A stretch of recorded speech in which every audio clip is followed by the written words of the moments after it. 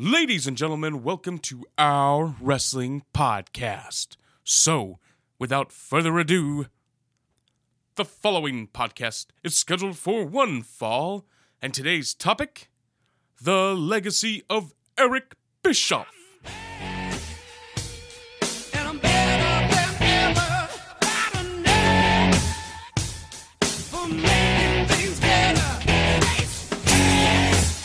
Cause your opinion don't matter. This a maniac is gonna step on the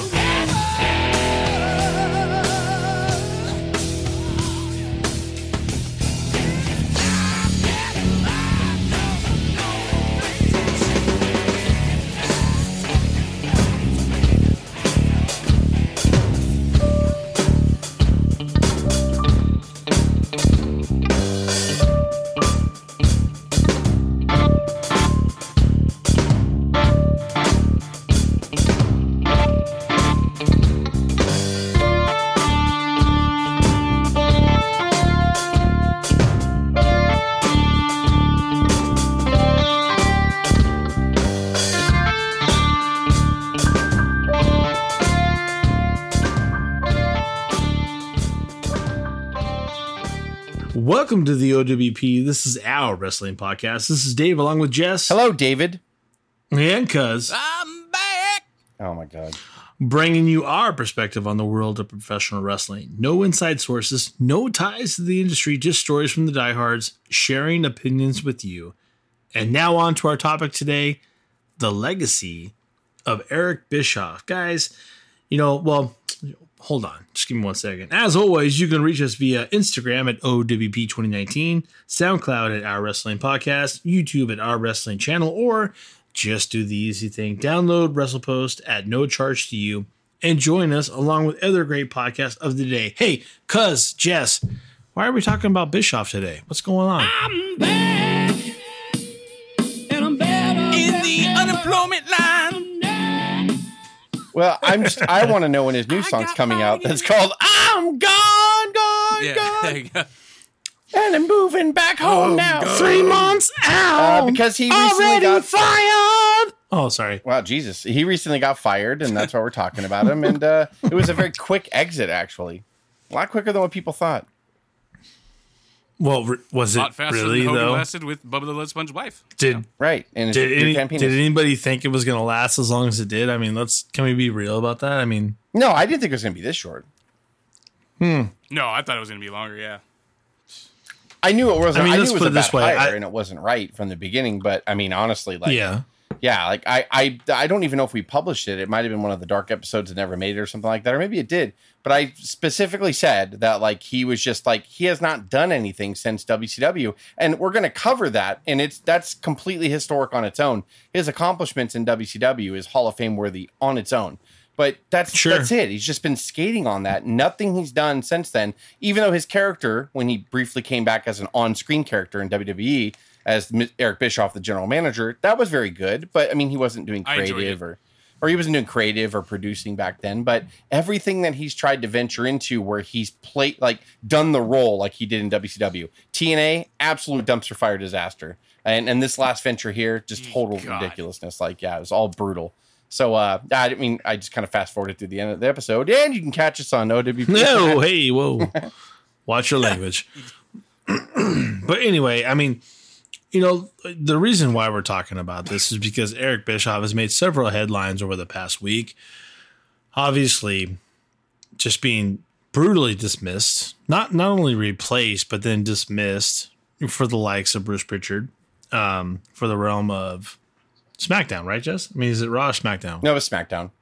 It is SmackDown. So, we're talking about why. Whoa, how'd that happen? But I know, like, you can talk in hindsight and all those items, but we even said from the beginning, we're like, they're really hiring Bischoff. I mean, Pritchard, I kind of get, even though we disagree with that. That'll last a little longer because Pritchard knows how to woo the VKM machine, if you will. Kiss his ass.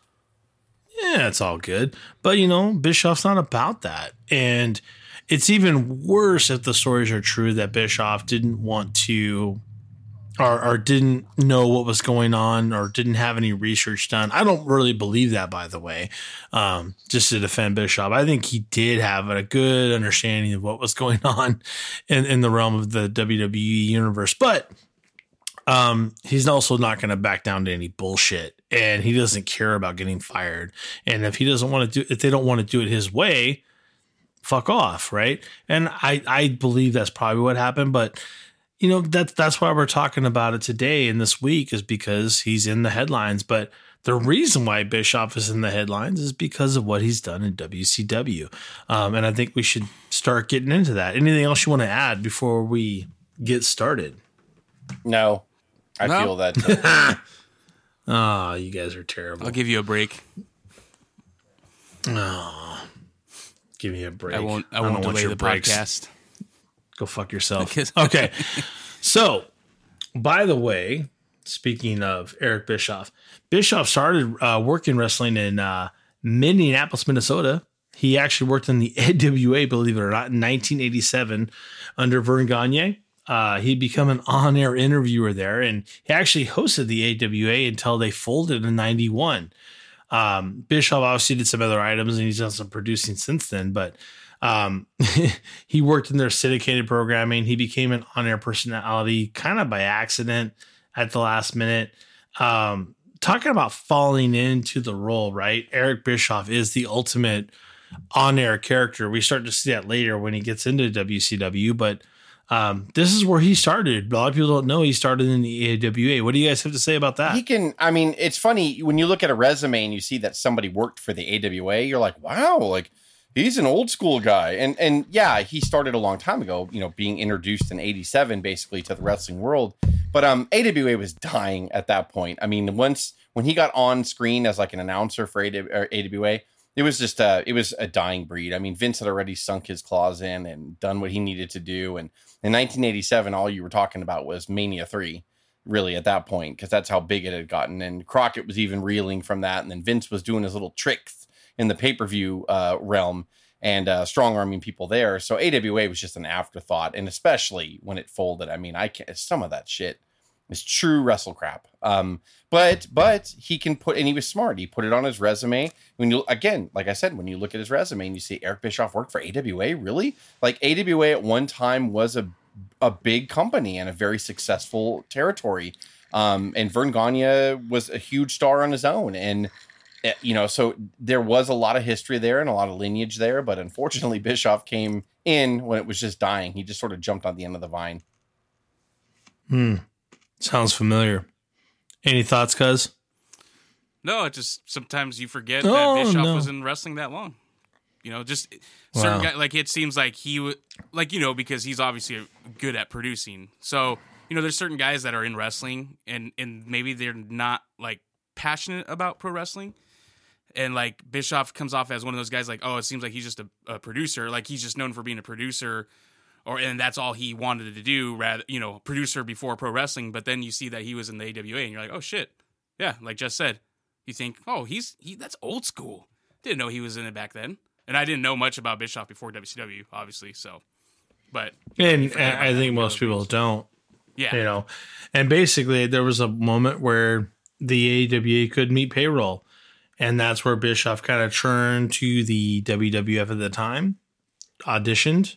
1990, by the way, and he was not hired. Could you imagine? Eric Bischoff hired by the WWF in 1990.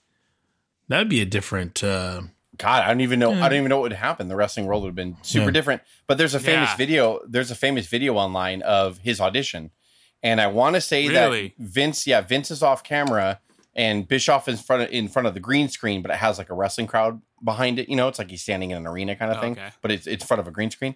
And Yeah. I want to say Vince gave him a broom and said, "Sell me this broom." And it was this uncomfortable thing where Bischoff was like, "Oh, I think it was a broom. I'm pretty sure it was a broom he gave him. I can't remember the object, but for some reason a broom is sticking in my head." And he was like, "Oh, you know, this object, you could use it to sweep things up. You could do this." And it was like a very uncomfortable like audition. He didn't get the job, needless to say. Yeah. Which kind of thank goodness when you really think I about would say, it. thank God. wrestling would be a lot Right? different in general nowadays. because that brings it into the WCW era from 91 to 2001. We have his arrival in 91. He joined WCW as a C show announcer, actually, and he debuted at the Great American Bash. And WCW magazine. Brad Armstrong, the WCW light heavyweight champion of the world, recently incurred a knee injury while defending that title in Japan. Brad Armstrong hoping that this knee injury will not put an early end to his championship reign, and there's a lot of challengers on the horizon hoping that as well. We'll talk more about Brad Armstrong and his knee injury in just a few moments, but before we do that, let's take a look at a highlight reel, if you will, of the WCW light heavyweight champion. He was an announcer there. He reported to actually Tony Schiavone, of all people, if you can believe that. And that reported to Jim Ross, who was the kind of the VP of broadcasting at that time. And we all know a lot of things changed. 93, there was a president of WCW by the name of Bill Watts. The Monies, right? No, that was Jim Herd. Jim Herd. Oh, I'm sorry, Jim Was Herd. the Monies. Bill Watts is not much better. That's an interesting point because Jim Herd actually brought Bischoff in because he was young and good looking, and he wanted to put some pressure and some fire under JR's ass. He wanted to make JR uncomfortable because Jim Herd's a piece of shit. I don't know if I've called Jim Herd a piece of shit in a long time, but he is. And so he just was like, oh, let's bring this guy in and we'll put some pressure on JR. It's a young, good looking guy or whatever. Never mind that JR is the fucking, even back then was probably the greatest like play by play of all time. Yeah. But I mean, and yes, I know who Gordon Younger, Soley is high-pitched anyway. voice, JR. And I just feel that he was brought in again to these odd circumstances. He was brought in to like put pressure on JR. No future for him. Like Dave said, a C fucking announcer. Like he was doing their syndicated like worldwide wrestling show. Hi, I'm Eric Bischoff. Like it was just kind of that was really going to be his future. And in this short time that we're going to talk about, it's kind of amazing.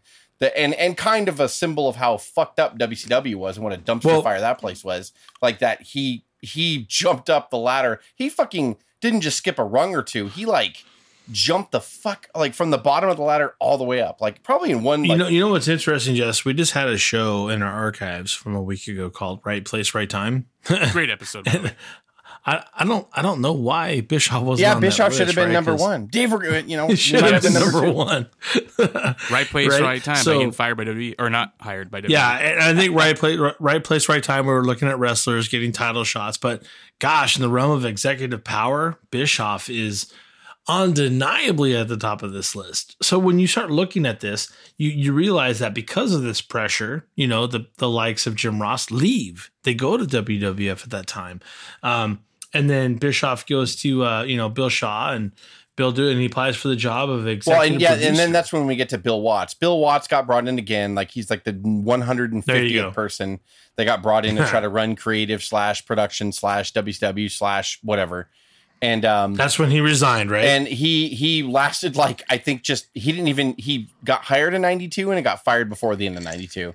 And so after that, WCW was back to fucking square one. They had tried these former wrestlers, like Bill Watts was a former famous wrestler, and he ran the UWF in the late 80s successfully. So well, it got bought out by Crockett, who then went out of business a year later. So that's how great the UWF was.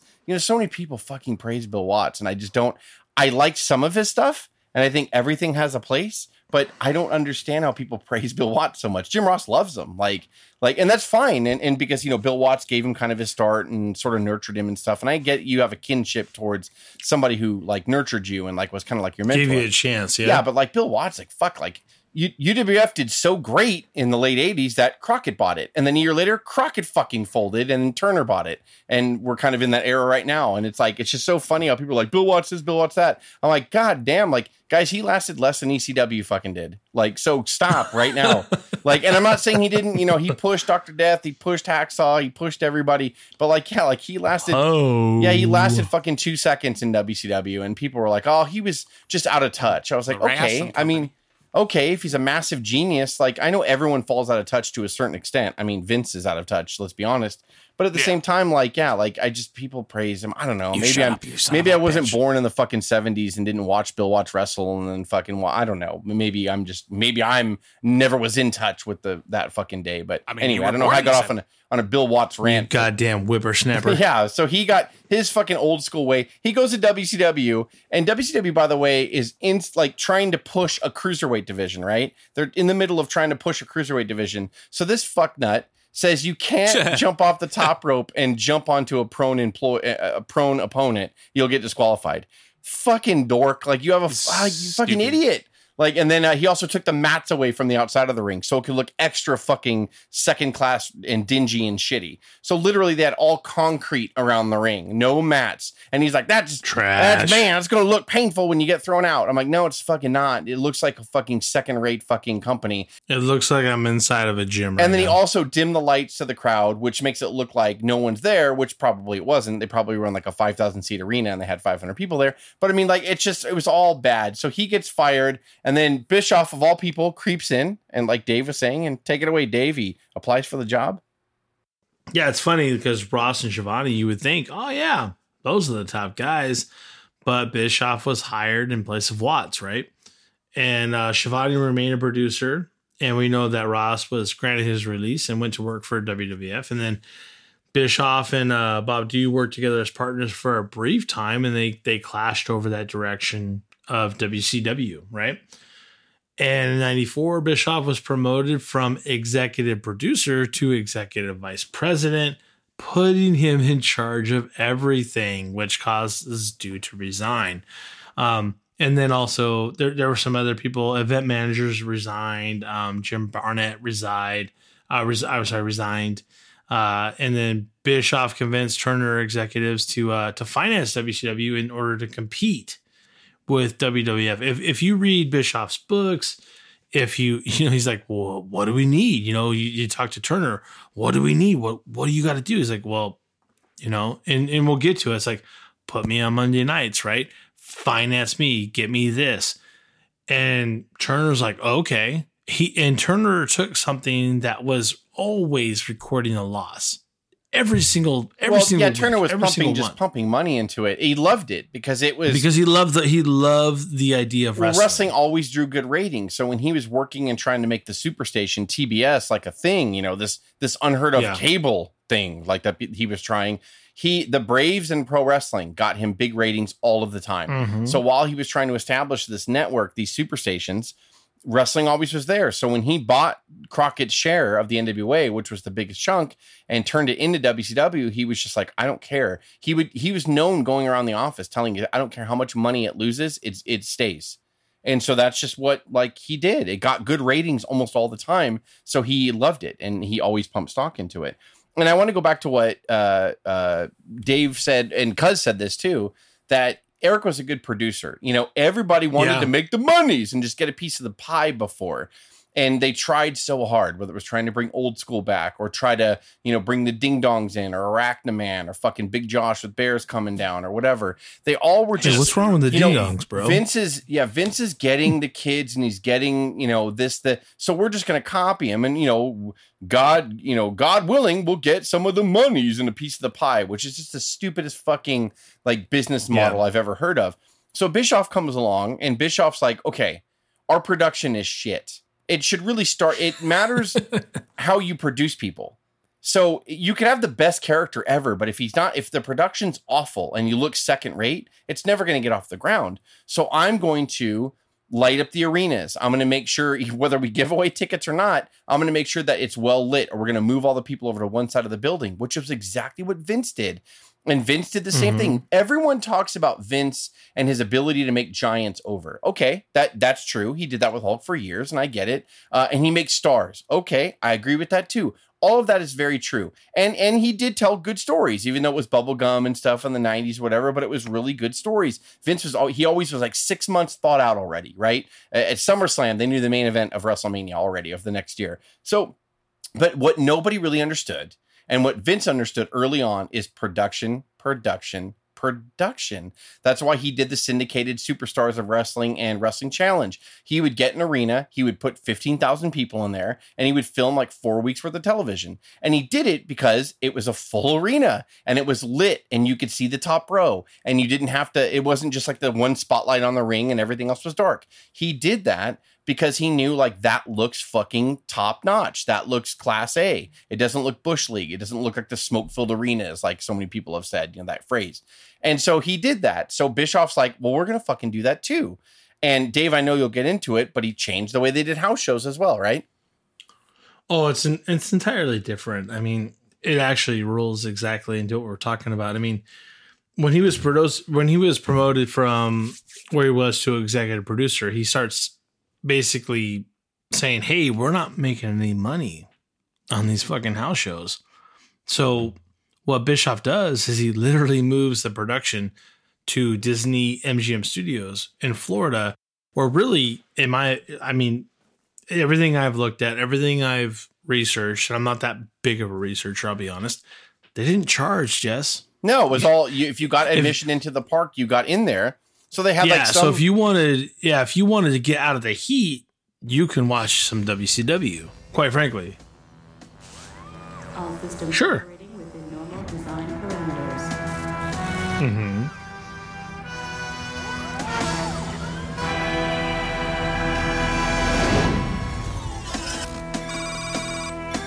Engage cybernetic generation sequence.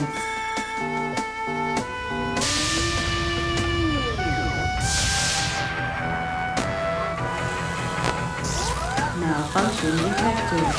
System overload. Warning. Warning. Warning. System overload critical. Warning. Yeah, it was like a 200 or 300 seat room, and the ring was on a circle platform, and the ring spun, and it was just like he just changed it to, well, yeah, there's only 200 people in here, but there's no empty seats, and I can position the cameras to where I shoot the audience, and all you see is crowd in the background, and we put applause and boo signs up like a production studio, like television, Sure, like the old Crockett promotion used to do, the old Mid Atlantic, like what a producer would do, Jess, like NWA Power, like NWA Power is doing right now. And perfect point. Yeah. So Bischoff Power's doing the exact same thing, and Bischoff did it too. And Bischoff realized that all I have to care about is television ratings. I don't have to care about what the house draws. And Bischoff has said this several times. He's like, everybody wanted you to do more house shows to try to get more money, when you don't realize if you put out more house shows that are losing money, you're going to lose more money. Yeah, fuck. Like, He's the rent's not going to change. Basic. Like, so nothing, Bischoff's like, well, where can I go where I don't have to pay for an arena? Oh, Disney MGM. They're just going to give this to me so I can put this on television, and I can try to get TV money, which was a totally different concept at the time. You start thinking about where Vince was eventually moving that way. Don't get me wrong, because he understood TV, but he also was really, really attached to house shows. And understandably so, because that was working for Vince. That was just, of course, that's what I'm saying. They were making a ton of money on house. WCW was not doing that, so they were. It was the all money because ball, it wasn't. Adapt or die. Bischoff was the first one that steered away from let's copy Vince and make the monies. And so people not understanding, it was just working for Vince because they kind of had the biggest wrestler ever up to that point, Hulk Hogan. So that's kind of going to move the needle. And they bought all the other territory ones as well, so right? Instead, WCW did not have that. So they were just trying to break I don't understand it.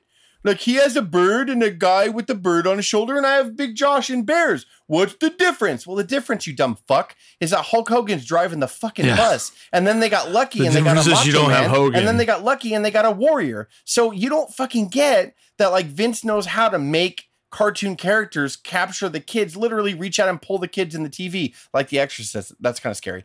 So there's a bad analogy because that's just freaking me the shit out right now. But like, it just, nobody gets it. Everybody was like, let's copy the baby. And so if you were going to copy the monies, you would make Sting and Lex Luger your fucking top guys immediately, because they were the larger than life cartoon characters, charismatic, but they never did. They would want to make the monies, but they would just put the belt on weird people and not push the right people. And Bischoff was the first one, like we've been saying, to go in there and just be like, God, fuck, like, before you make stars, you got to fucking make your product nice. Like, come on, guys, we don't have these stars. We don't have what Vince has. He's doing house show business because he has actual, like, mega stars. We have fucking, like, Arachnaman and shit and the Ding Dongs. And so we don't, because I hear you sighing in the background. No. To that.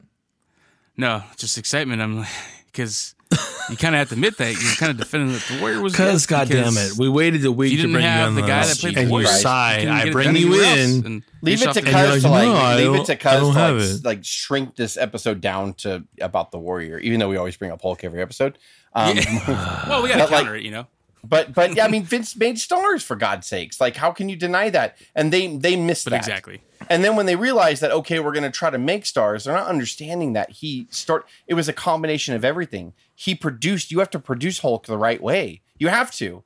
And you have to book him the right way, which is a part of producing in a certain extent. And then you have to put him on the right talk shows. You have to put him on the right syndicated television at the right time. Not every week. Don't wear people out of him. Don't like water him down. You do it right. You produce him right. And so Bischoff is the first one to be like, let's just start from the ground and put the ring in the middle of a blank canvas. And then what are we going to put around that? Not a dark arena, not a ring with no mats around the side to make the dirty fucking concrete with the sticky fucking beer spilt all over it and shit like shine in the camera angle. Well, like, I mean, And by the way, Jess, not to interrupt, but there was another big portion of this that really matters. And while this is all happening, there's a certain greased up, over the top wrestler that happens to be filming Thunder in Paradise right there in Florida. When they're that's doing so all odd. this. We're going to talk about Hulk Brother. Hogan. That's weird. Brother. I'm here again, brother. Oh my God, because it back. matters. Because it matters. All I'm trying to say is that, Bischoff goes to Turner, and Turner says, "What do you need to compete?" My Thunder. I need- penis, brother. I need Hogan. I need Hulk Hogan a to thermos-sized compete. penis. And he's like, I think you should go. Now it's a thermos. You Now should it's a go get fucking Hulk thermos. Hogan. All right. So there was a couple of things there, right? You have to understand. There's, in my opinion, three major things that happen. Bischoff pulls house shows. He goes to a free arena where he can try to get TV money. He gets Hogan on a major signing. That's a big fucking deal, obviously. And he increases pay-per-views. He goes to 7 a year, and then he goes to 10, and then he goes monthly. This all matters in the realm of what you're trying to build on TV to get people to buy pay-per-views, right? Which is all that Vince wanted to do when Vince just did it to piss off, the likes of Watts. And there's a everybody famous else. story too, and I don't remember the principles involved, but someone that was a high-ranking exec with Turner, Bischoff made a bet with him, and the guy's like, "You'll never turn a profit with this company. It's never profited since Ted's owned it."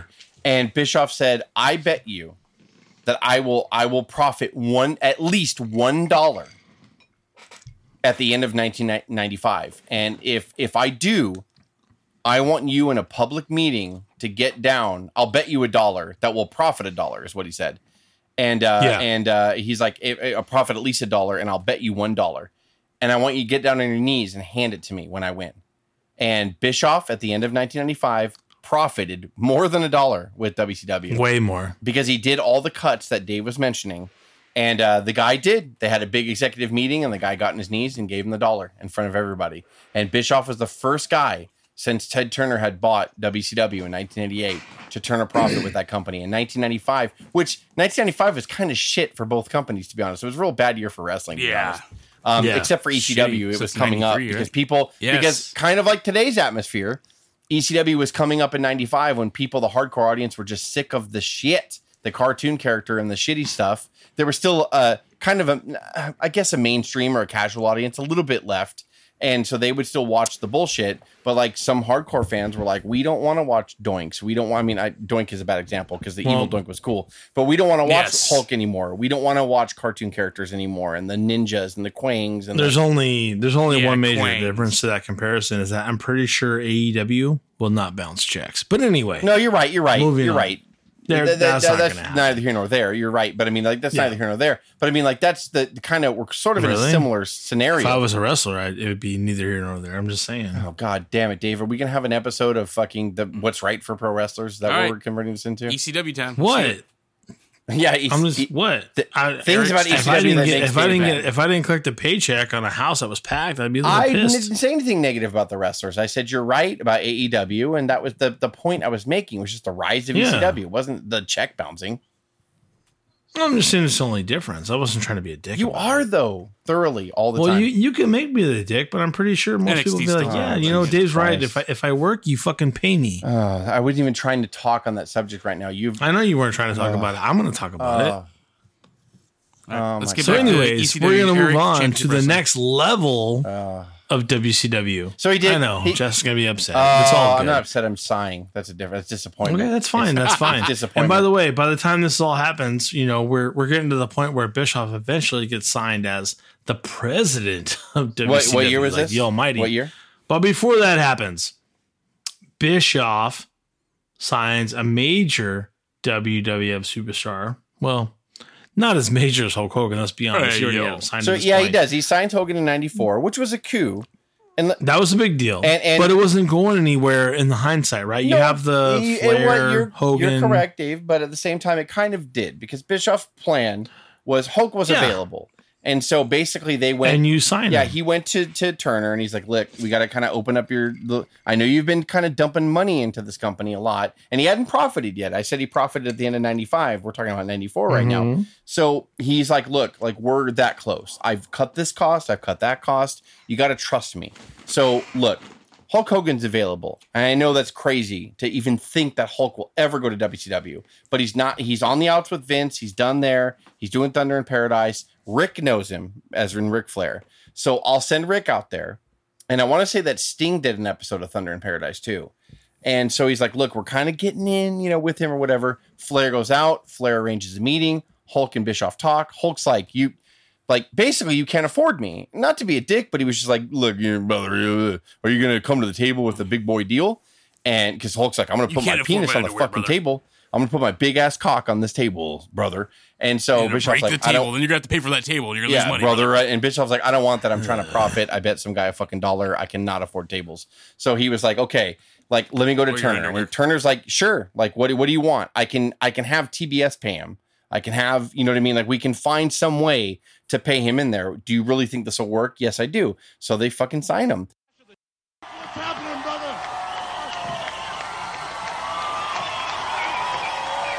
You know something, Mean G? We're on nationwide TV, brother. WCW and Hulk Hogan. All my Hulkamaniacs are on TV with us right now. And I told you, little dude, that Hulkamania is going to run wild. Check this out, brother. Check it out. Oh, my. He beats Flair in '94 for the title. And he uses, I know the ratings did flatten out at the end of '94, and so did the pay-per-view buy rates, but they spiked really big in the beginning. But what Bischoff really needed Hulk for was to be taken seriously from the Pepsi advertisers and the Coca-Cola advertisers and the big guys that did believe in WWE at one time and they believe in the NFL and the NBA and Major League Baseball. So he's like, we need that. We need that big revenue. We can't just take these little fucking O'Reilly's Auto Parts shit. We can't just live off that. We have to live off something bigger. So when you get a Hulk Hogan that fucking works for your company, advertisers and foreign advertisers in foreign markets were like, okay, we know him. We know Hulk. Yes. Like we'll advertise with you. So that works. So yes, at the end of '94, beginning of '95, the ratings did kind of flatten out, or not the ratings did flatten out. Nitro had not debuted yet. And the pay-per-view buy rates had kind of just like adjusted and kind of gone back to sort of normal, a little bit above average, but not as much as what Hulk was making. But Bischoff's like, so all the dirt sheets and shit were shitting on that. Meanwhile, Bischoff's kind of smiling, going like, you don't understand. Like, I just got this advertiser and that advertiser and this one. And then like Dave's saying, he gets a guy named Randy Savage at the end of '94. And what comes along with Randy Savage, Dave? What sponsor? Slim Jim. Fucking Slim Jim. But I wasn't talking about that. Whatever. Who were you talking about after that? It wasn't talking about anybody. Yeah, you're just jumping, bro. It's all good. Don't worry about Jesus it. Christ. You said before I went off on my tangent that they hired someone not as big as Hulk though. Were you talking about Savage? Or were you talking about Brother Brudeye? go back and look at the tape. It's fine. It's That's fine. what But you you're said. right. You're right. Is that what he said? Savage is a big part of that. But the big thing that we're trying to get to is who he really signed, who was not trying to portray themselves as the WWF, even though they did. And that's where, Scott Hall comes in. That's Razor Ramon, but he wasn't Razor Ramon when he came into WCW. And then he was joined by Kevin Nash, better known as Did you Diesel. just shit on me when we were talking about 1994 and then you hyper jumped to 1996? Is that you just did that right now to me? You just did that right now. And you did say that he did hire someone not as big as Hulk, and I did mistakenly say that was Savage, which is not what you meant. It's not untrue though. He is not as big as But Hulk. did you just hyper It jump? wasn't what I You was just talking shit about. on me right now, and then you hyper jumped to 1996. I was trying to say that. No, fuck it. Let's just Savage jump. And is then not- in 2001, guys, shit went off the fucking rails, and Bischoff was going to buy the company. Let's just do that. We briefly Jesus mentioned Christ. 1995. We briefly touched Why is on 95. anybody? I'm trying to. why I is was trying anybody to warm talking up about- the engine. I was trying to rub Dave's ding dong, a little bit, and get him all hard and Don't excited. touch it, bro. Don't even What? think about touching it. How dare That you? doesn't do anything for me. No, you have to understand that I love Savage, but Savage is not a part of this story in a major realm. Savage is there. I know, but Bischoff But- got him because of Hulk. That's because of great. Hulk. But I mean, That's great. that's part of the puzzle, right? He wanted to get. But let me ask you a question: if Savage went heel and was the head of the NWO, No, would it no, have been as I'm not big? even on that subject. You're right about I what know you're you're gonna say, not. but I'm saying that Because playing up into it. you're on a crazy tangent I'm with not. Macho. It doesn't make sense. I'm following the timeline. Which, if you'd listen for a second and stop interrupting me, we were going from 94 to 95, and then Dave's like, "Let's hyper jump to 2018," and I was like, "No, what do you mean 2018, Dave? That's crazy. You're just jumping like crazy." I'm just saying it all started falling together. He got the foreign markets, he got the foreign advertisers. Then Savage comes in with Slim He Jim, got Slim Jim, yeah, which increased absolutely. business, which gets him to a point where Nitro. By You about just jumped over Nitro. $700,000. Yeah, You I just agree. jumped over Nitro because Nitro debuted in 95 and then you just jumped to Hall in 96. So you skipped Nitro. So again, That's true, yeah. Let me guide you. I will guide you, my friend. Let me guide The you. only in thing like we a game. mentioned about 95 was Bischoff turning our profit. Yes. So, yeah, we didn't get to the Nitro part. Right. That's We didn't a talk big- to that's a about big part. Nitro, which is part of getting Hulk and Savage and all those Okay. guys. Bischoff went to Turner and he asked Turner for Monday nights. He did. And he got Dave it. did mention that. Yeah, like an hour ago when we were talking about like 1991, he mentioned that. And Dave, let me guide you like you guide me on the Top Gun game when I can't feel the fucking plane in the air and you can do it apparently in your fucking sleep. Yeah. On a side note, yes, So- this is true. So we're playing the fucking Top Gun game on Nintendo, and I cannot it's feel the fantastic. fucking plane in the air to save my life. And one time, Dave's over my house, And who saves you? and I'm Who saves you? struggling like a motherfucker. And then Dave just goes casually, "Let me see that for a second." So I was like, "Okay." Fucking Dave has a serious look in his eye. So I give him the fucking controller, and anyone who's played this game knows that feeling that fucking plane in the air is harder than landing on the aircraft carrier. So Dave fucking takes the control, and within 5 seconds, he fucking fuels it, and he's all, "Here you go." And I was like, "What the flying fuck?" Like, he just did it in a second. So That's great. I can't believe I that appreciate you video remember game that one stories. it was ridiculous. and that you're bringing that up. Well, it's the fucking truth. Eric Bischoff That's podcast. my right now. metaphor. fine. Let me guide you like Well, you I mean, guided me Bishop- back in the day. I was dying Young on Top Gun. Bischoff and was Dave like a saved Tom me. Cruise, so there you go. I It all don't connects. see it. It connects. The black hair. Fuck It's off, the black hair, cuz. I guess. Yeah, the black short hair. Anyway, so let me catch Dave up to speed because we're derailing Yes. Dave right now. I don't care. Nitro, I don't even Nitro care. debuted in Labor Day of 1995. It was a huge deal, like Yep. Dave said Labor before. Day. He goes into they get Hulk, they get Savage, they get everybody, and they're still they don't split the audience on Monday nights. They bring more. So now they're trading Yeah. victories back and forth. Each show's getting like 2 million viewers, which is really good back then for cable. And so Turner's like, "What do we got to do? What else we got to do?" Bischoff is kind of out of ideas, and he's like, "I don't know. Give me a slot on one of your networks going up against Monday Night Raw." And Yeah. Turner was like, "Okay, no problem. TNT, same time that Raw's on. You got it." And Bischoff's like, "I don't know what I just fucking asked for right now, but I got it." Like, so He never thought he would get it. yeah, he never thought he Yeah. would get it. Never. Yeah, I want Monday nights at absolutely. 8:00. I think he never. And gave it to me. and they I did remember that from crazy the- shit and Bischoff again is the head of all this too. He did crazy shit like he would do these little ratings tricks where he's like, Ted, can I go on? I want to go on 5 minutes before Raw every week. So if Raw starts at 8 p.m., I want to go on at 7:55. And Turner's like, okay, that's odd. I mean, because back in the day, the Superstation, right, 6:05 Eastern time, that was always the big thing. Power Hour is actually copying that time right now. So he's like, yeah, I want to Yes, go on exactly. I want to go at 7:55 Eastern time. So Turner's like, okay, sounds good. here's what this clever motherfucker did, which at the time got people in all kinds of like an uproar. He gets on at 7:55 when he knows a taped Raw, not live. Nitro was always live. A taped Raw was going to start at 8 o'clock. He would go live with Nitro at 7:55 and said, oh, by the way, guys, if you're thinking about turning to the World Whining Federation at 8 o'clock, don't do it. It's pre-taped. Let me read you the results. And that motherfucker read all the results of Monday Night Raw. Oh, Shawn Michaels super kicks the big guy. Boring. We've seen that before. Razor Ramon beats Quang the Ninja. Is that even a guy? Like all this crazy shit. And people were like, you can't do that. But people started watching and people started taking notice inside the industry. That's when I think Vince first goes, okay, this he's swinging for the fences. He's trying to hurt me bad. Yeah.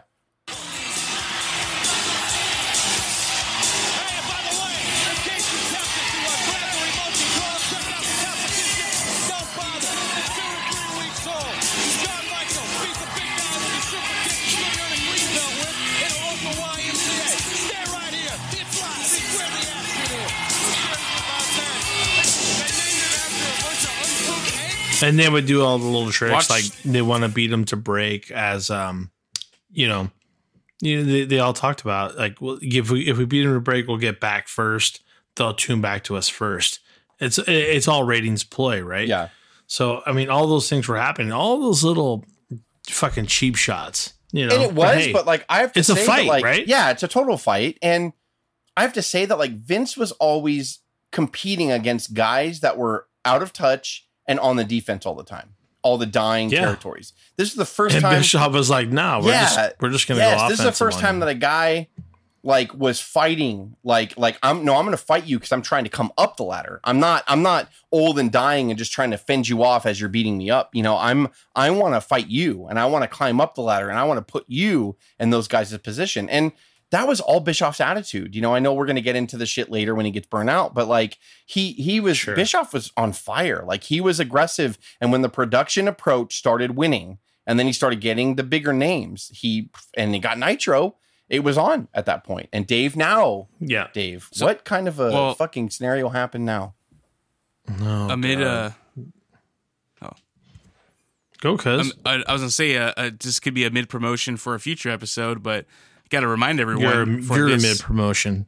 Well, God for us. A little promotion for us. But also, at the same time, talking about the story, Eric Bischoff, great, because how you mentioned about him talking to Ted Turner, getting the Monday nights, great way to watch it. And I'm bringing us into this.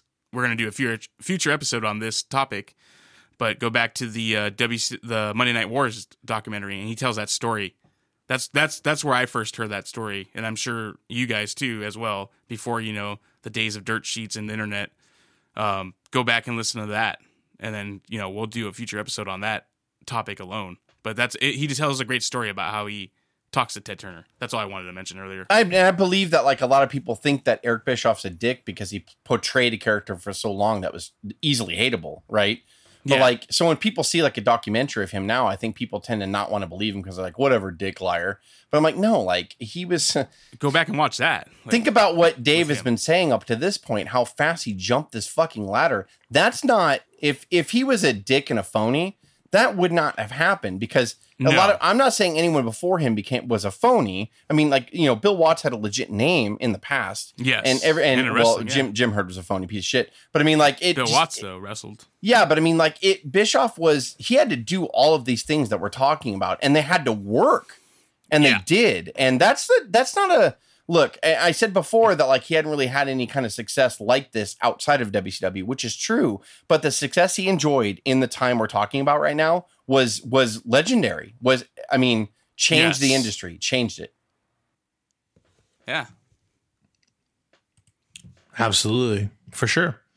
And that's what brings us into dun dun dun the NWO. All of a sudden in '96, Sleazy E, yo. Bischoff just decides to sign Scott Hall or Razor Ramon, and then 2 weeks later he's joined by Kevin Nash. We can talk about the curtain call, but that's not really our calling tonight because that's a whole different. Yeah, I'm sure we'll have Scott Hall episodes and Kevin Nash episodes in the future. Right? So yeah, so it was a big coup. And they come in as the outsiders, and Bischoff intentionally tried to depict them as someone who's coming in from outside of WCW trying to take over. And you can even, put that, implementation of this is the WWF trying to take us over. And they had to actually go on national television and say, do you work for the WWF? And they actually had to say, no, we don't work for that's them. How fucking, just that's to how avoid real litigation and that's lawsuits, how well right? it was working. That's how Vince all knew it was believe. Vince all knew it was fucking storyline shit because he's in the industry, but it was affecting them still so gotta much. sue. It was affecting them so much that Vince is like, you gotta make a public statement, you motherfuckers, I'm gonna sue you. Like, and he just got like, it got crazy. Like they weren't coming across as Razor Ramon and Diesel, but every now and then Scott Hall would be like Chico. And Razor Ramon, they would do that to kind of get a little dig in, and they always kind of portrayed. They never They never said right? They never said the words. You're coming from the WWF. They're like, you're trying to come in and invade. You don't belong here. And they're like, yeah, we know. And then, like Dave said, at a very famous pay-per-view, Great American Bash '96, Bischoff comes out on the interview stage. And the nitros leading up before was that Bischoff's like, I'll tell you guys, because Hall and Nash came aboard and they said, yeah, choose your 2 guys from WCW and we'll fight them in a tag match. Choose your 2 guys. And Bischoff's like, you know what? Show up this weekend at the Great American Bash and I'll tell you. So he gets out on the stage on the rampway and he's like, yeah, and so Hall and Nash come out and he's like, hey, you guys want to know my 2 guys? I'm not prepared to tell you yet. I'll tell you next week on Nitro. And then all of a sudden, like Nash and Hall are like, oh, you don't jerk us around. You don't jerk us around, Chico. Hall hits him in the stomach and Nash power bombs him off the fucking stage. Now you might see that shit often. But back then, on a mainstream wrestling show, you never saw a regular announcer. And that's all that Bischoff was here. He wasn't the character Eric Bischoff yet. He was an announcer. Yeah. You never saw an announcer take a power fucking bomb off a stage onto a table. And I remember watching that going... Shocking. Whoa! What are they doing? Security! Get up there right now. Get security up there. Unbelievable. Please get him. Unbelievable. This is sick. Yeah. Tony, I got it. Hold on. Where's he at? He's right down below us here. Oh my God. I remember watching that going, WCW is fucking onto something right now. And not to dismiss the fact that the cruiserweight era was coming in already. Bischoff had already 2 months before. On fire, yeah. Had already hired Dean Malenko and Rey Mysterio, and all those guys were doing amazing matches here. And it was like, with Hall and Nash coming in as like the top storyline, it just like, people started gravitating towards WCW. They were making people talk. WWF was boring and the same old shit. And so like it just changed the wrestling industry. And that powerbomb to me signified the beginning of the change. We have not even gotten to Bash at the Beach yet, but so this is before that. No. This is a month before that. They had already started like changing the viewing habits and people going, fuck it. Diesel and Razor Ramon are on the other channel and they just powerbomb this fucking announcer through. And it broke a lot of ground for Bischoff here because people kind of started on TV. They would start talking about that Bischoff is the vice president. Up until this point, he had only been an announcer. This is way before the Mr. McMahon character, way before. So Bischoff was already ahead of the curve here. It was amazing. It was a great segment. It was awesome. No, and what people don't understand is that, people are trying to, obviously the WWE at the time are trying to counterpart, and they talk about, the oldies of WWF trying to be in WCW and that all WCW could do was hire the old guys. The Nacho all that crap. And that was their response, right? And Bischoff, quite frankly, was probably on the other side going, oh, this is their response? Just wait till we see what we got coming. And what they had coming at some point, I don't even think Bischoff even understood yet, but they were trying to develop a third man to really set this thing on fire. A good storyline, and then at the end of that storyline is we have another mystery guy. Is like, how can you not fucking be on a goddamn like cliff at that point, like a cliffhanger? How can you not fucking be like, I gotta fucking watch? Yeah, and that's what he did. It's the ultimate soap opera. And you want to tune in every week. There's a lot of rumors. I want to say there was a similar angle going on in Japan, where one of the promotions, not New Japan, I want to say All Japan, I could be wrong, but it was one of the promotions Noah too. Yeah, maybe it was Noah, and it was like some guys were sort of invading, or they were trying to take the company over. And that was the storyline. So Bischoff went to Japan on one of their tours and saw that and thought, that might be interesting for the future. Fast forward a few months when he actually gets Scott Hall to agree to hire, and then he gets Kevin Nash to agree. Then he's like, wait a minute. What if I kind of insinuate that these guys are coming from the WWF up north and they're coming here to penetrate? WCW had been this boring hick promotion like 2-3 years before. So why can't I just say that they're coming down to be like, hey, we're coming over here because Billionaire Ted's throwing fucking money at us. So why would we not come? But we're also going to come in to show you that we're so superior anyway. He's throwing all this money at us because we're way better than your WCW guys. And like, it worked. It just it was, again, it's that spark that we always talk about. It just sparked and it took off. And this is before Bash at the Beach, even. Yes. Yeah. Just on No, Monday absolutely. Nitro. It was on Nitro every week. And then it was getting to the point, well, who's your third man? And we know the backstory. We know that Hogan was tapped initially and he was not down with it. They tapped Sting.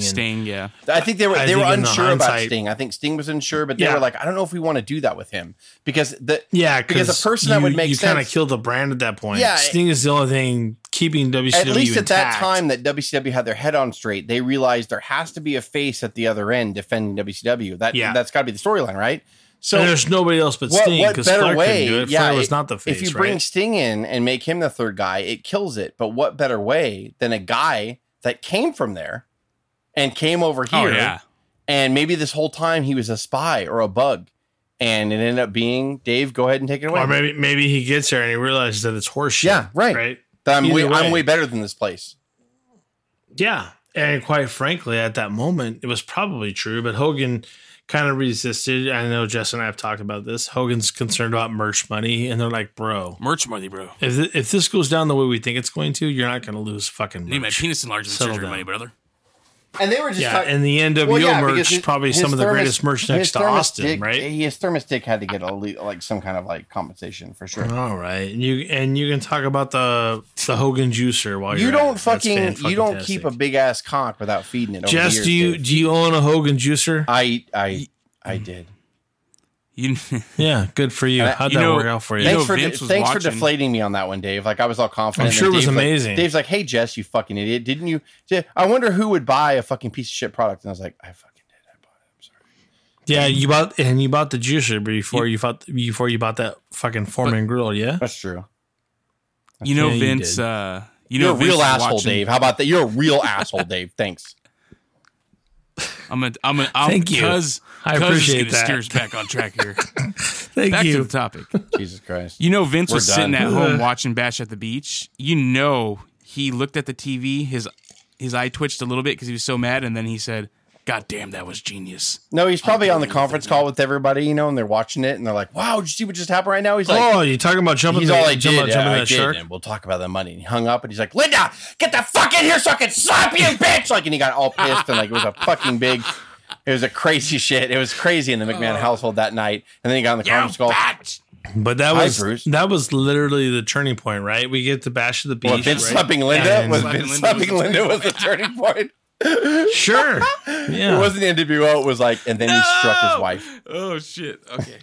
We're talking about Why- spousal abuse at this point. Fuck, I don't know what happened right now. Just because Linda's a Trump supporter doesn't mean you hit the bash. ratings that are gonna bad. take Maybe I'm sure she's a maybe nice it lady. backfired. Maybe he called her in there and she slapped him. He's like, "Ah!" And he goes flying over the couch and she's like, "You shut the fuck up, Vince." And everyone knows I I've been feel running like this thing. Vince is getting smaller and shorter every day. I think Linda could kick his ass. No, but she's probably been running everything behind the scenes more than we think, to be honest.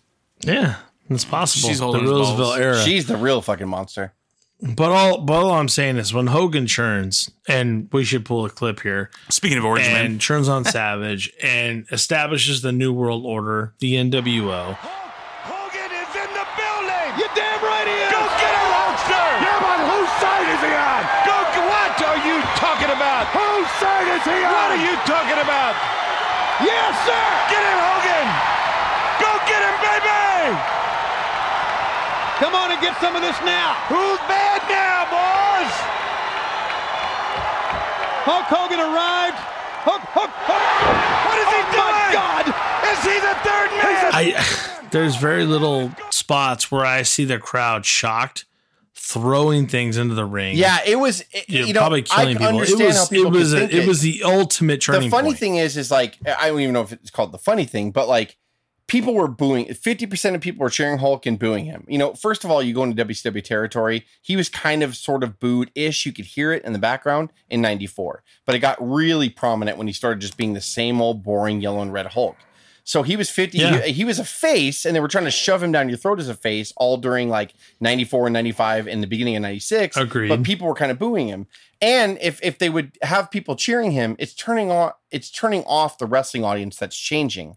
So like people are just like, okay, well, I don't think I want to watch this anymore. So like what ended up happening was he came out and he turned legit heel, and it could have gone either way. People could be like, we don't like you at all anyway. And no matter what form you are, fuck you, Hulk, which would be bad heat. Or what could happen happened. The biggest wrestler of all time, who was heel when he first started his career, but you only remember his WWF run where he got famous, right?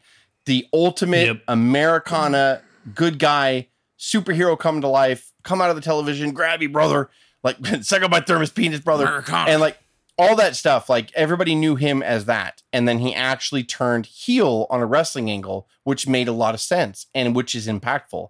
And it was done well, even though when he walked down the aisle that night, I was a massive Hulk fan. And when he walked down the aisle that night, I was like, he's going to turn fucking heel. I knew it, like when he walked down, and like people in the crowd were still there in the match. They're in the moment. Who's going to be the third guy? And like, and it just, he dropped the leg on Savage, and people were like Dave said, they were stunned silent, and they started throwing more shit in the ring than I've ever seen what a scene. What an amazing scene. Even when Gene Okerlund's in there trying to interview him afterwards, they're pelting them with Coke, like, cups of Coke, cups of beer, fucking wads of trash, like throwing it. Like the ring was filled like with just fucking like people were probably shitting in cups and throwing it for all I know. Like it was nuts. Like we had never seen anything like that towards the guy that put wrestling on the map on a national level. The biggest hero ever was getting just, so it was the perfect reaction. But there was that, like when he dropped the leg, there was that half a second when you're like, what fucking way is this going to go? Are they going to shit on him as in get off my TV shit on him? Or are they going to, oh fuck, yep, they're going to fucking riot. Like, and it was that craziness. And instantly, WCW and NWO was heads and shoulders above WWF. Instantly. It was a reality-based feud. It was Scott Hall and Kevin Nash coming in their real names, talking about, we have a mole, we have someone on the inside, we're going to rip wrestling apart from the inside out, we're coming here and invading you. And that was a very real kind of, when our country's at war, someone's invading us, right? Or they're attempting to. So we go and defend our honor. Someone's invading WCW. That's a very like intrusive kind of feeling. And so when you realize that, oh my God, the guy that you hired in 94 to save this company has actually been the guy the whole time that's been waiting to tear it down. What a genius fucking concept. In hindsight, right? Oh God. Like, wow. Yeah, no, absolutely. I mean, I think people don't understand that. I think that Hogan's career could have stopped at this moment. Absolutely. But it increased it by a decade. Jesus. Like, because of this turn. Right. I mean, he helped give Scott Hall and Nash were the cool guys, but Hulk was the legend that had to jump on it and make it work. If Sting would have turned heel or they would have brought anybody else in to do it, it would have been a cool angle. It really would have been. But I don't think it would have been what it was with Hulk. As impactful. Yeah, to have an invasion angle and then say, we have someone that's like our third guy that's like going to come in and really show you that we're fucking going to we're taking you down from the inside out. You had no idea the whole time. And then it was Hulk. You're like, oh my God. So even people that were angry with Hulk, as in like, boo, you're fucking boring, yellow and red. Here's the obvious comparison, right? When you bring NWO into WWE, yeah, it's big, but was it this big? No. because that's the obvious, like, well, this is already an established heel brand. We're going to bring it in for turnover, and then we're going to beat the shit out of it. When NWO came in, you're like, well, who's going to take on Hulk with all these people around him? Who's going to do that? And that was the weekly thing. Like, damn, I don't see how this is going to end. And that is why Jess and Cuz people tuned in every week, because there was no answer. You got Mysterio getting thrown as a fucking lawn dart into a goddamn trailer. Fucking great. And it was fine. It was just regular fucking programming. Yeah. And yeah, Bischoff was behind all this in the sense of he did have creative help in Kevin Sullivan and stuff to push the angle, but Bischoff really had to, his production values, like we were talking about, push the company to this level, and Bischoff had to really get into it, taking the powerbomb. He was in on it, and Dave, I mean, he got to a point where he kind of revolutionized. We always think of Mr. McMahon as the first character that kind of was like the owner that said it jumped in there. Not true. Bischoff, in December of 96, decided that I'm going to go from a regular ring announcer to revealing that I'm the executive vice president / president of WCW, and I'm going to become an on-screen character. And he did that. And not to mention the fact that I am the creator of the NWO. Yeah. And he did that on an episode of Nitro. I want to say it was like December of 96. It was before or right after Starrcade. And the whole angle was Piper was trying to get a rematch with Hulk. I want to say that was it. I might be fuzzy, but... And so he's been trying to get hold of Eric Bischoff. So Piper comes down, or Bischoff gets in the ring, on an episode of Nitro. And he's like, hey, Piper's not going to be here tonight, but like, I can't get a hold of the guy. I'm trying to get a hold of him. I'm trying to get him a title match with Hulk. He's not calling me back, blah, blah, blah. All of a sudden, Piper's music hits. So Bischoff looks like he's shitting his pants. Now, up to this point, Bischoff was just the announcer on hour 1 or hour 2 of Nitro. And and so he kind of has like a oh shit like look on his face. Piper comes down and gets in the ring. He's like, you look surprised. And he's just like, what are you doing here? And he's like, you come out here and you say that you've been trying to get a hold of me all week and you're trying so hard to get me that contract and get me a title match with Hulk. And I don't understand. You keep saying that what's my number? Yeah, you went to my house. You did all this. None of that's true. You said you went to my house. I did. You weren't home. What's my gate look like? What's the beginning to my ranch look like? What's my street number? What does my house look like? And Bischoff was like stammering. He's like, you know what? That's right. When did you call me? What number did you call? He's like, you're a liar. You're a liar, and you're the guy that's been the mole the whole time. And right when he said that, all of the NWO rushed in the ring and they grabbed Piper and they held his arms back or whatever. And then you see Bischoff's face geniusly change from this announcer to this evil look. And then Hulk looked at him, he gets on the mic, he's like, now everybody knows who everyone else is working for. And you realize, like, holy shit, like this guy. And then Hulk announced him as like, he was the president and he's the guy that's been pulling the strings the whole time. He's the guy that allowed me to turn and re-sign my contract and come in here. He allowed Hall and Nash to come in here in this. Now that everybody realizes who everybody's working for, I mean, my God, this guy here was the foundation of the WCW. Now he works for the NWO. I'll tell you what. So basically, you're led to believe that Bischoff took that powerbomb as like a sacrificial kind of like initiation into the NWO, and you were like, oh my God, like this guy is pure evil. And from that moment on, the Eric Bischoff character was a great fucking he had more heel heat than most people on the roster. Eric Bischoff did, like in a good way, like, and this is way before the Mr. McMahon character as well. Yeah. No, of course. We still haven't even gotten to that Mr. McMahon character because that's a reaction to the situation.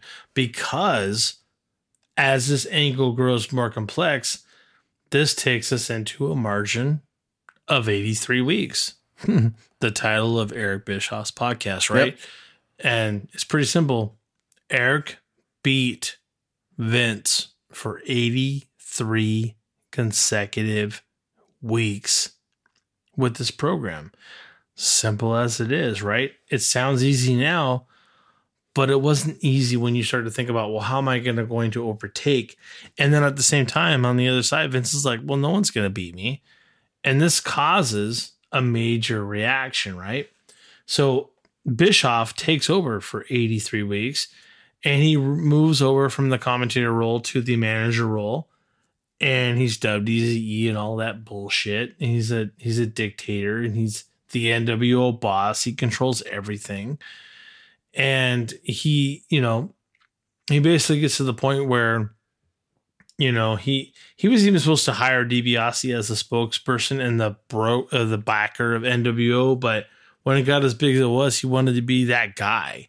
So you can even think about it. Bischoff was like, no, this is my baby. I'm going to be the head of this, right? And, there was a lot of mainstream exposure. He appeared on HBO, Tonight Show, blah, blah, blah. But at the end of the day, from the history we see, quite frankly, Vince always takes over. Yeah, and that's the downfall of WCW going in. Yeah, 97 was all WCW, and then they broke records in 97 with bringing Rodman in. That set pay-per-view records, and like that mainstream media was all over them. Sure. WCW cannot be understated. They were the mainstream company in 97 for sure. Like, I mean, they were just all over the news. They were on the cover of TV Guide. They were on everything. It was not Vince. It was Eric and WCW. And that was, you got to give him props, man. But unfortunately, he didn't have an end game for the NWO. He didn't have an end game. WCW had to win. And I don't think Bischoff really wanted to get off that train. It got to a point where he started to get burnt out. Mergers happened. And I didn't do a lot of research on this, but like, AOL and Time Warner merged, and I think AOL or Turner Productions merged with Time Warner, and like they merged, and then Time Warner merged with AOL. As that was happening in 97/98, they started putting a lot of restrictions on Bischoff, and the guy that was always in Bischoff's corner, Ted Turner, was reduced to nothing. Just a guy that was going to collect a bunch of profit and a bunch of shares from stock and all that, because he sold the company twice. And so he was going to be more than a rich man than he already was. But like, he was going to be removed from power. So before Bischoff knows it, he's put in a corner and he has no power. Now he has no allies. Now these executives that hate wrestling and know nothing about wrestling from AOL, Time Warner, are bearing down on him and trying to edit his product and trying to fuck with him and trying to say this and trying to say that. And that really started fucking with him at the end of 97, beginning of 98, so much to where they didn't do themselves any favor. They fucked the Sting angle up. The Sting angle was the biggest deal ever. And I don't want to focus on that because that's more of a Sting show. But I mean, like, the Sting buildup in 97 to face Hulk and beat him at Starrcade was the key. And they fucked that up. They get lucky. They get a guy named Bill Goldberg. And they find a way to fuck that up at the end of 98. And so Bischoff by the end of 98 was so burnt out, not just from the ride, from being an on-screen talent and also behind the screen executive, which will burn anybody out, right? You can't do both. And now he has these executives being like, what are you doing here? What are you doing there? Why are you doing that? How come you're doing that? Even though he's profiting, WCW in 96, 97, 98 made so much fucking money. But yet they were all over him, because you had all these executives that just are pencil pushers and they have to justify their job and they have to nitpick and nitpick. So Bischoff's getting beaten down over the next 2 years. And finally, it becomes to the end of 98. Bischoff's pretty much done. Like, he's just fried. And they beat Bill Goldberg. And they do the finger poke of doom at the beginning. I'm fast forwarding because I know we've run long. And they do the finger poke of doom at the beginning of 99, and Bischoff is done creatively. Like, he's fizzed out, he's fucked up. And there's another side of that too, right? We get into that to where the WWF decides to maybe we should respond. True. And there's a couple of ways they respond. I would say 3 big ones. How about Stone Cold? Well, yeah. How about Mick Foley? And how about The Rock? And Mr. McMahon, right? Too. And that's 4. So yeah, by the end of Dave's right. By the end of 97, they're heating up. And even though they don't win their first ratings until April of 98, right after WrestleMania. They're 14, chasing the entire time. They're getting close. And then they finally overtake Bischoff in the ratings, which I skipped over. They finally beat Bischoff in the ratings in April of 98. I believe it was. It was shortly after Mania 14 when Stone Cold won the title. And then they were trading back and forth, and 98 was pretty competitive, but WWF clearly had the creative edge, and they were Foley was over. Stone Cold was massive. Bischoff was Mr. McMahon, the character, was massive. So they were over. Rock was now massive. you have both promotions setting cable records everywhere. I mean, wrestling was on fire, taking the world by storm. But really looking back, WCW starts to decline a little bit at the end of 98. They're just sort of getting soft. Vince is fucking hammering shit home. Jerry Springer television, let's do it. But Bischoff's being handcuffed by AOL Time Warner. What are you doing here? What are you doing there? Vince owned the company. That was always the key. Always the key. Bischoff was just a cog in the wheel. And when Turner sold it to somebody else and they sold it to somebody else, it gets watered down. Vince always had final say. So, and when you think about it in hindsight, this is where Nash, gets the booking rights. Like March or April of 99, he gets the booking rights, and he just they were losing momentum anyway because Bischoff was so burnt out. He's like, I need somebody else to take creative. So he gave it to Kevin Nash, of all people. I want to say like March or April of 99. And so Bischoff so I could focus back again on production and this and that and the other. And Bischoff was just done and burnt out by that time. And Nash in the beginning of 99 just fucked creative. There's a famous episode of Nitro where Nitro at this point had gone to 3 hours, by the way. Isn't that familiar? Isn't that haunting how Raw is 3 hours now and it's awful? So Bischoff put Nitro to 3 hours and it started tanking and being awful because it's too fucking long. And they did this thing. Nash's first episode as Booker, the first hour was all vignettes and taped interviews. They didn't have one live wrestling match until hour 2. That the ratings tanked so bad at that point that people were freaking out. Nash was Booker for like 5 months too. He fucked that company so bad. Now, in his defense, Dave's mentioned this to me before, that Nash agreed later, I had no business being in there. But you know what? I when the announcement was first made, my first thought was, Nash has no business being there. Like, what the fuck are you doing?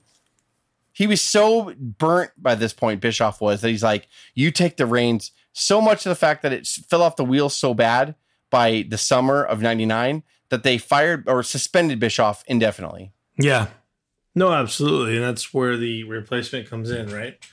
And WWE's beating them like a drum every week, by the way, in 99. Every week. Yeah. At this point, the president of WCW title was eliminated. He was replaced by Harvey Schuyler, of all people. Who the fuck is that? I don't know. Who decided to bring in a shitty Vince Russo and Ed Fiera from WWF and made it even worse. They made it even worse. Just trying to buy people, basically. Yeah, they made it even worse. It was bad. And not even, it was less than a year. You're a little over 6 months later. It got so bad that they brought Bischoff back to be an on-air in 2000, in spring of 2000, April of 2000. And he worked on writing shows with Russo, and it just didn't work, right? And you have all the issues, the crazy shit with Flair and the comebacks and all that stuff, and holy crap, right? But at the end of the day, I mean, we had an attempted buyout and just failure completely of WCW. I mean, this is where it goes. It gets so bad that they went from a $50 million company to a company that was just losing. By the end of 99, they lost millions upon millions. This guy who won a bet in 95 and he finally turned a profit and had an executive get on his knee and give him $1, was reduced to, at the end of 99, losing millions of dollars and being suspended indefinitely. And it's so crazy. This whole, I know it's been done a million times and talked about a million times, but the Monday Night Wars and the rise and fall of WCW is such an interesting, amazing thing. It will always polarize me to this day. I am so amazed and interested in that time period where it's like, how can a company go from that height?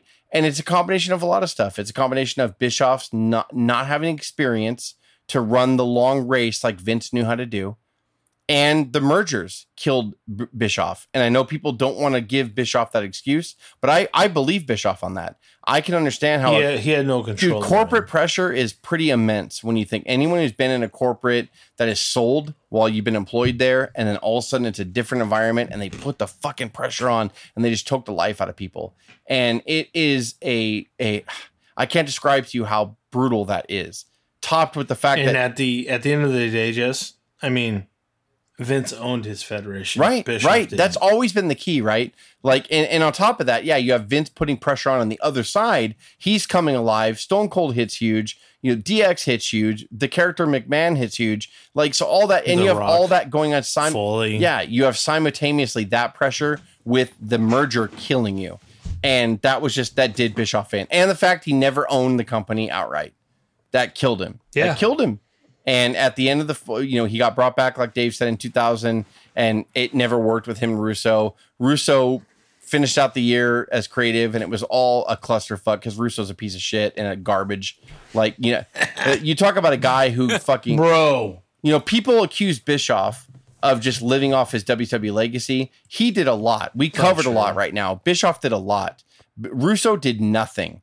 He did nothing. He was an important part of the Attitude Era. He worked in with the system they had there at the time. But when he got on his own, Russo proved that he was garbage and he had no fucking wrestling knowledge. He had he didn't have a creative bone in his body. He was guided by Vince and Pat Patrick and those other guys. And he was just fucking awful. And, you know, he, to this day, still has a podcast, but he quits a carrier of podcast every 6 months because, you know, they did him wrong. Russo is a fucking piece of shit, and he makes excuses every time for his failures, but his failures are his own. And he's a fucking. I just want to put it out there. I will accept all podcasts that want to, you know, adhere to the OWP. Just, you know, we're down.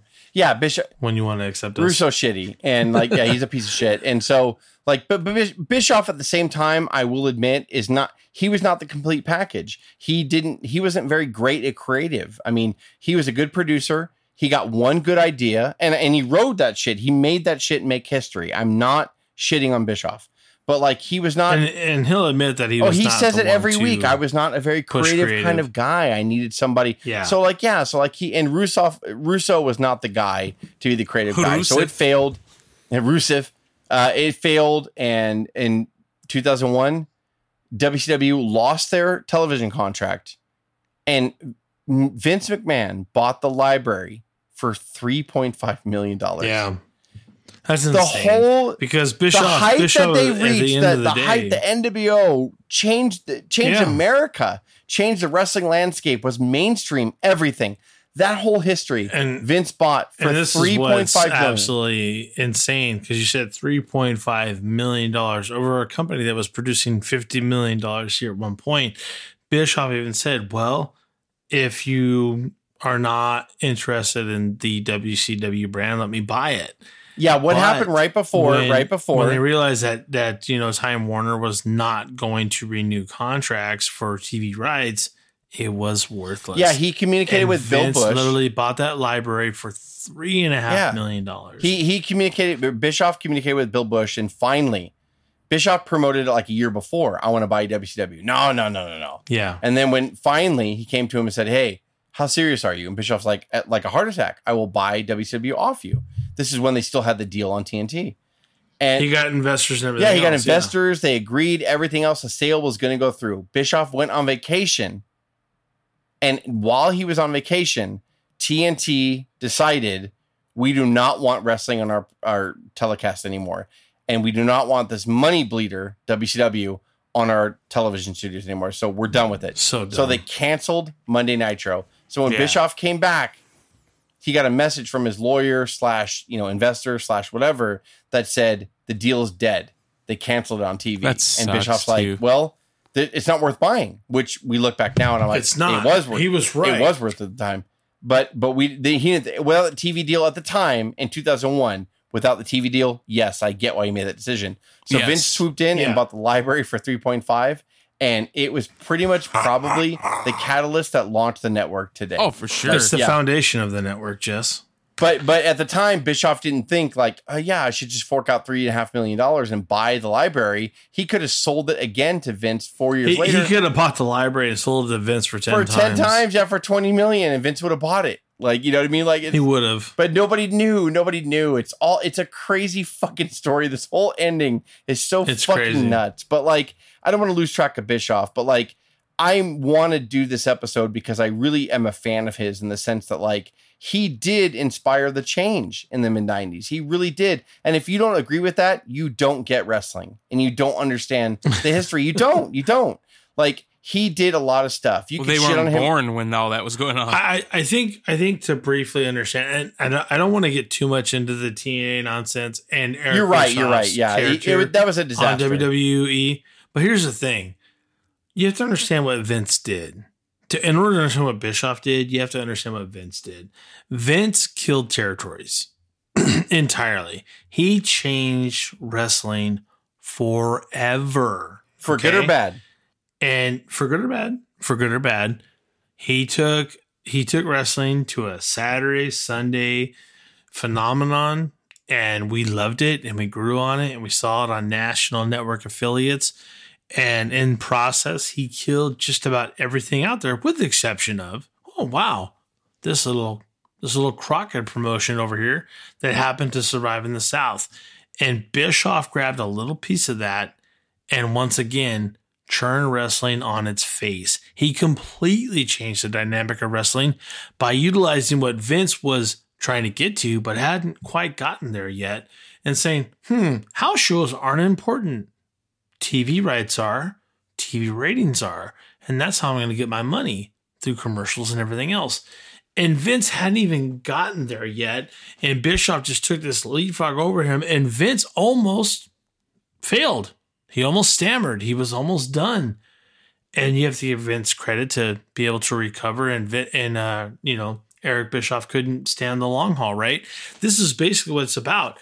Bischoff took this TV knowledge and said, hey, Vince, fuck you, on this leapfrog over. And gave him the big fucking middle finger. And Vince is like, okay, well, guess what? I'm not dead yet. So I'm going to learn and I'm going to respond. And we had this great era of, I want to say, 3 to 5 years, how you want to look at it, depending on ratings, falling, raising, whatever, you'll never get it back. It'll never be the same. You guys want to talk about AEW?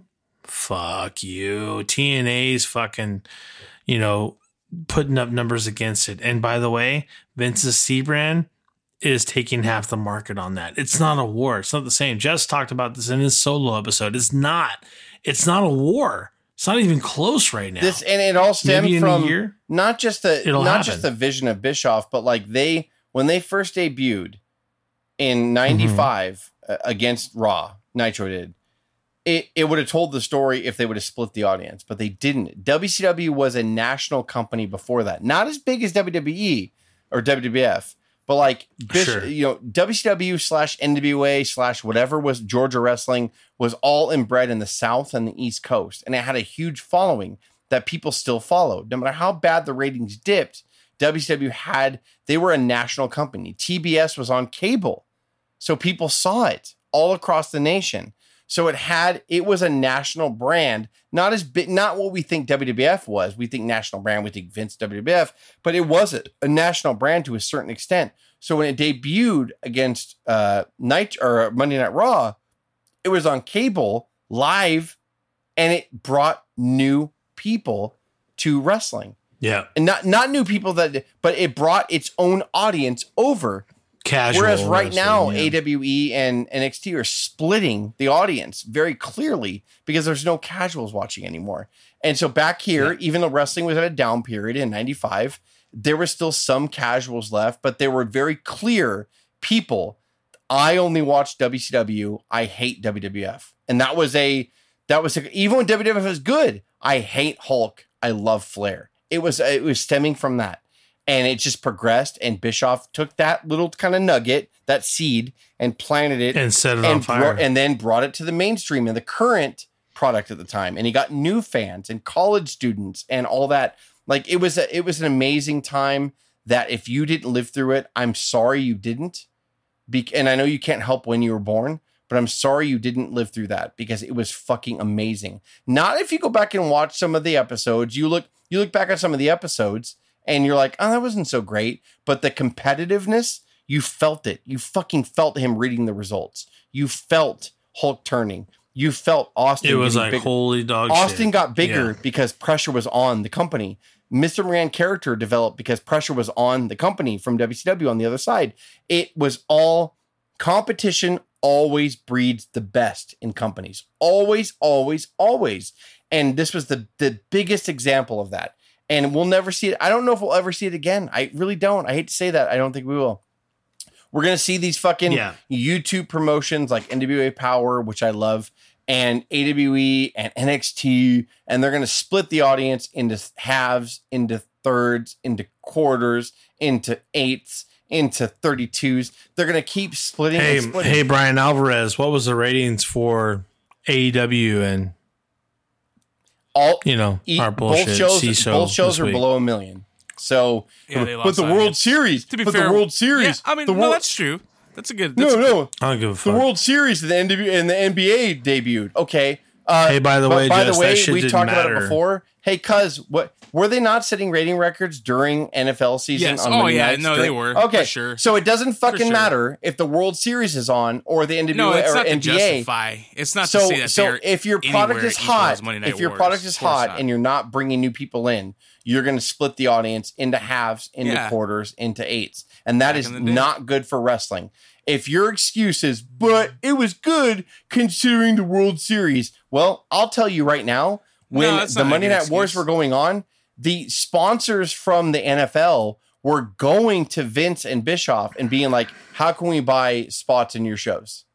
Because we're making good money on the NFL on Monday night, but we also want to, you guys are also pulling in. Between the two shows, they were doing 8 to 10 million viewers every fucking week, even when Monday Night Football was going on. So it didn't matter. Advertisers were like, how can we throw money your way? That's not happening now. Advertisers are not like, hey, you guys are both below $1 million. Pepsi. You got what? You got fucking AEW, and you've got NXT, and I think it was under 700,000 for NXT, and you got under 1 million for AEW this week.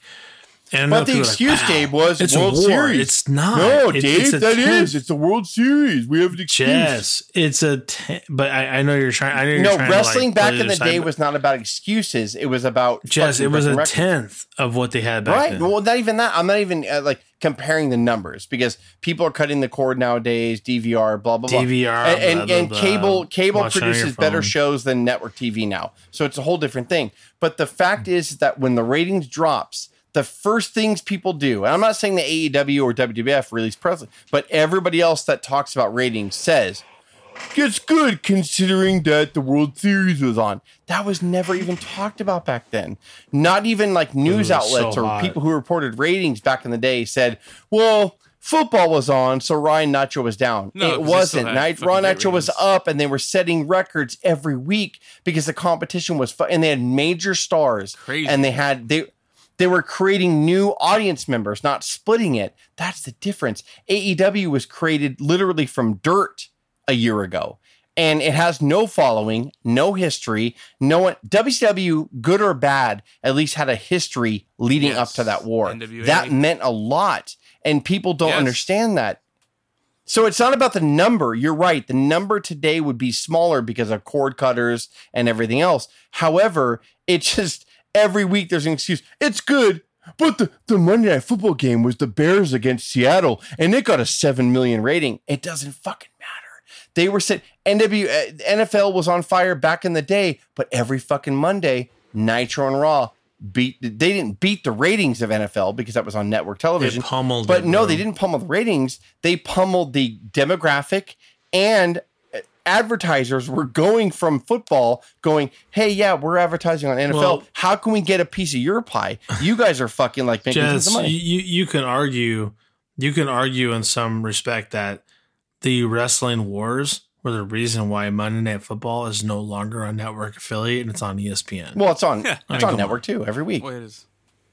No, it's not. Is? Yeah. No. Yes. It's on ESPN. Oh my God, Dave! On Sunday, Channel 4, Channel 11, NBC, Channel 2. Yeah. NBC, No, I'm talking about Monday. Oh, Monday. night. You're right. No, you're right. I'm sorry. Excuse me. I apologize. Oh. I jumped down your throat. Sunday is a totally different bag. Bro.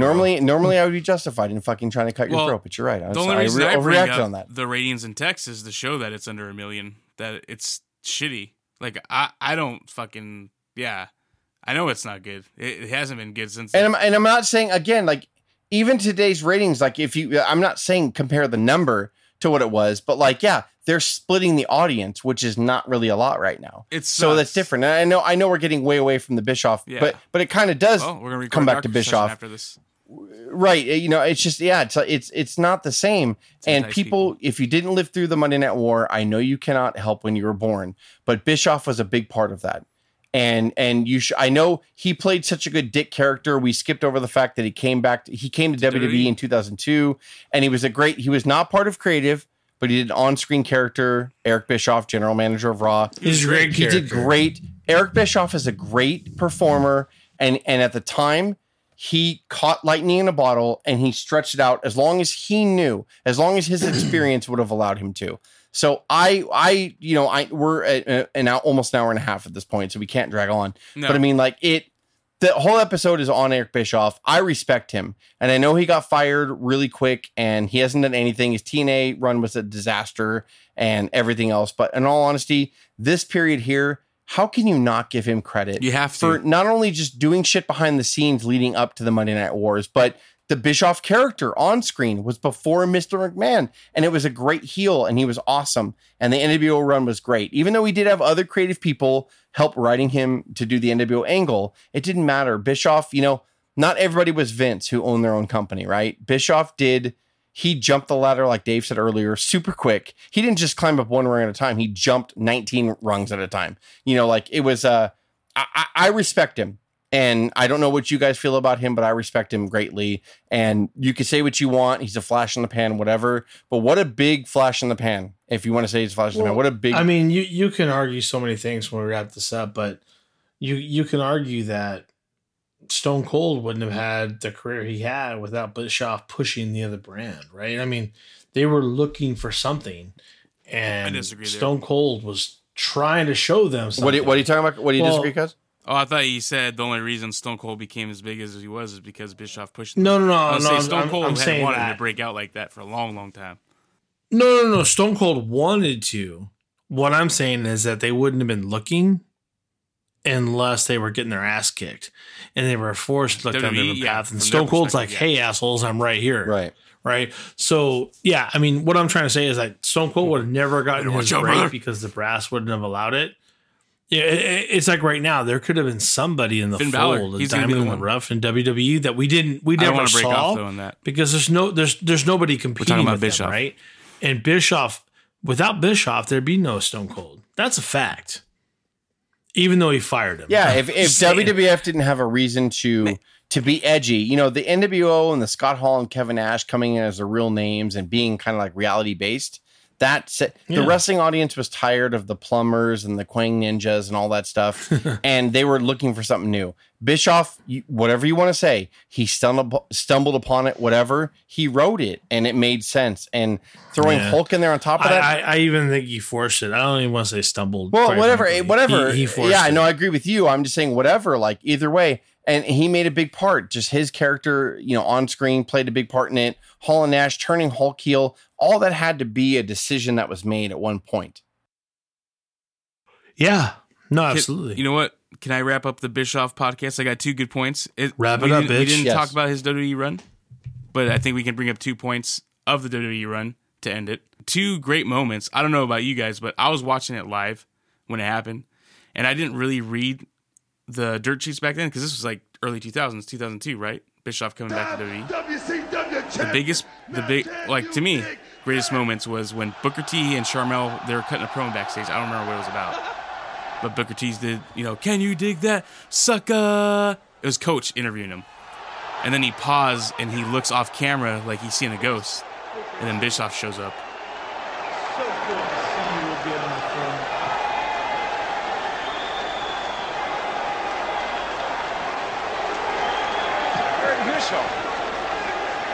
Tell me I didn't I was fucking shocked.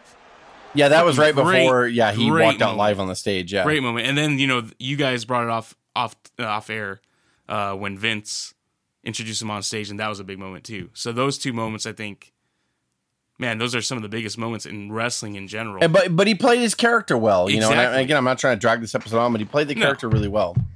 So Yeah, to me, it's a big difference from Vince going, "Hey, let's take some of the nostalgia from the past and let's bring you on as a character." Bischoff had no control. but not at even that that. point. Like just the lead up to that, like the force that WWF was in the 80s and 90s was massive, and the failure that WCW was equally as massive on the other side of the scale. Yeah. Bischoff had to combat that, rise up to ground level, and then beat Vince McMahon, the Vince McMahon, Overtake them, for yeah. 83 weeks. I mean, I don't think people really understand that. They love to call him a flash in the pan, and I don't understand why they do. If you really understood wrestling and thought about it for a second, this motherfucker had to do what no one did before on the national level, and that's beat Vince. If you look at the small timeline, I understand why it's thought of as a flash in the pan. But I think that when Bischoff says I took a company that was bleeding $5 million a year and hemorrhaging and turned it into a $50 million profitable company, yeah, that's something to be talked about. And Bischoff did that. No one else did that. I don't know why it's so hard to understand. Oh, it's a flash in the pan. Yeah, you might consider that, but he was literally David versus Goliath, and he won. He won for a while, and it forced Vince to change everything he knew about wrestling and to get back on top. I don't know how you can argue any of that. I just, it's quite incredible. It really is. So let's wrap it up. Yeah. Wrap it up, bud. With that, as always, you can reach us via Instagram at OWP 2019, SoundCloud at Our Wrestling Podcast, YouTube at Our Wrestling Channel, or just do the easy thing, download WrestlePost at no charge to you and join us along with other great podcasts of today. This is Dave along with Jess and Cuz OWP saying, have a good one.